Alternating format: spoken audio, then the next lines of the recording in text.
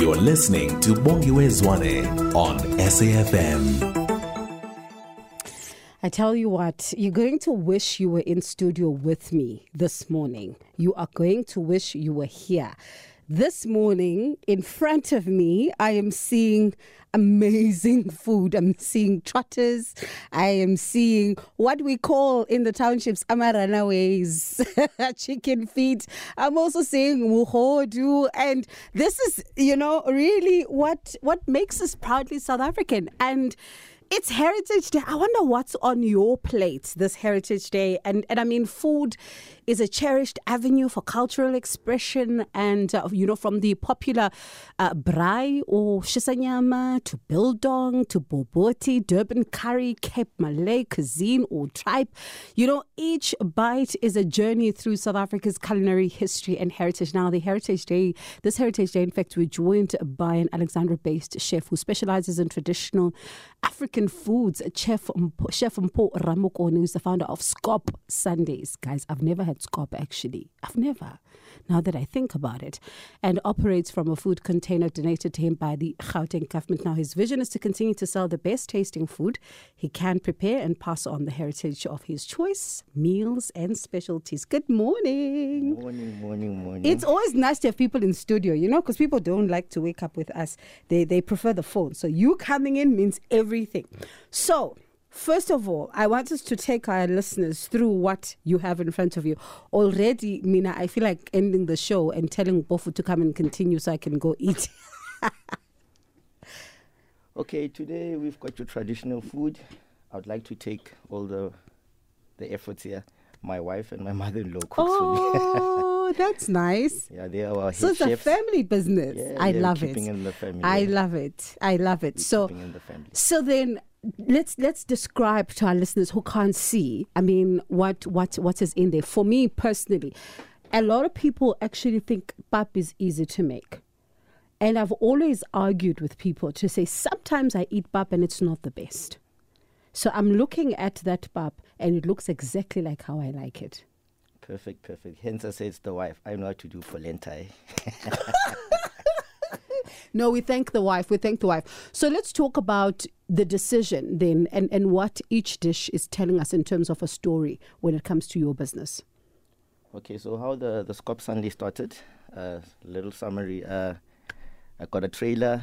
One of my late friends said, "Hey, my man, come. We've got soccer tournaments every Sunday. Come and sell something." I'm like, what can I sell? I was like, let me sell Skop. Then I used to sell like 10 heads a day. 10 heads the whole day. Then COVID hit us, level 3. Then they were like, no soccer. I'm like, damn, what am I going to do now? Went into Alexander, sold again. Then it boomed, Then I saw, okay, let me not sell only Skop. Let me get more traditional food. Then I got your Skop. Then I've got your you call them runaways. Yes. Chicken feet. Then That's what my mom used to call them. Yeah. Then you've got your tripe, your insides. Then you've got your cow heels that we call manqina then. And Mpho, for me, someone who, like myself, and it's not because of anything. I think I just have not had the moment to eat Skop, right? What about it makes it so popular? Because, hey, almost everybody tells me that I must have Skop eventually at some point. What about Skop makes it so nice? Like, you remember it used to be that thing where it's only for men, yes. It's only women couldn't and kids. Yes. Then my dad used to like this thing, a Skop. I did not like it at all. Really? He used to love it. He would send me to go fetch it. And I was like, what am I fetching? Fair enough. Then I was like, okay, let me sell it. There must be a reason why. Then we found that what we call it the 7 colors for Sunday. Your normal rices, your beetroots, your pumpkins. But no, we went with the pap and the acha and the salsa and the cow head and this. So we've got a culture that every Sunday morning, guys come from wherever they come, tired, whatever, come in the morning. We've got our hot sauce also. Just put everything here, then it's just a bang. So you start, do you operate every day? No, and just so Sunday. It's just Sundays. That's why it's called Skop Sundays. I love it. So now, when you are operating, give us a sense of from what time, because and I'm going to use the language of Twitter here, the groovists leave their places very early. So what time do you wake up and prep and start selling? So we cook like from like in the AMs. Yeah, we cook like in the AM, so the food is like hot like now. We open at 9 o'clock, so we set up at 8 o'clock. And lately, guys get there before 8 o'clock. You find the masters helping us set up benches and umbrellas and stuff. And hey, it gets hectic, eh? To a point like... So now they're helping you open. They help us open, eh?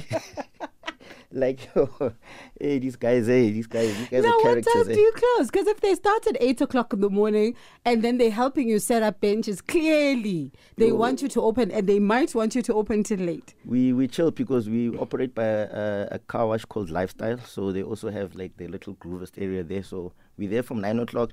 I would normally leave there about 9, 10 at night. And you must understand when I get home, hey, you're tired. the frown from the wife also, eh? She's not happy. No, she's not happy. But at least you're making the dollar. Yeah, I'm making the dollar, but time again, eh? I know. But it's all about the consistency now.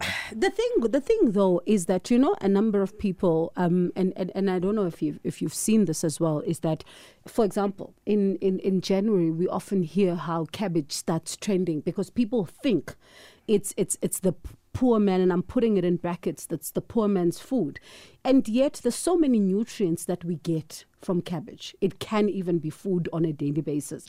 And some people look down upon our heritage when it comes to our food to say that, no, this is, you know, food that you eat only when you kind of don't have the money. Let's speak to someone who thinks like that, who thinks that the way to dine is to just get, you know, the most expensive cuisine. So, you know, people and people's mentality, like we also grew up, this is poor food, right? But now we've made it the lifestyle now. You get people like dressing up at 9 o'clock in the morning just to come and chill and have this the whole day. I would. I mean, I'm The looking whole at it. day. I would come sit there because this food looks amazing. I won't lie, like I look forward to my Sundays. Sundays are the best for me, eh?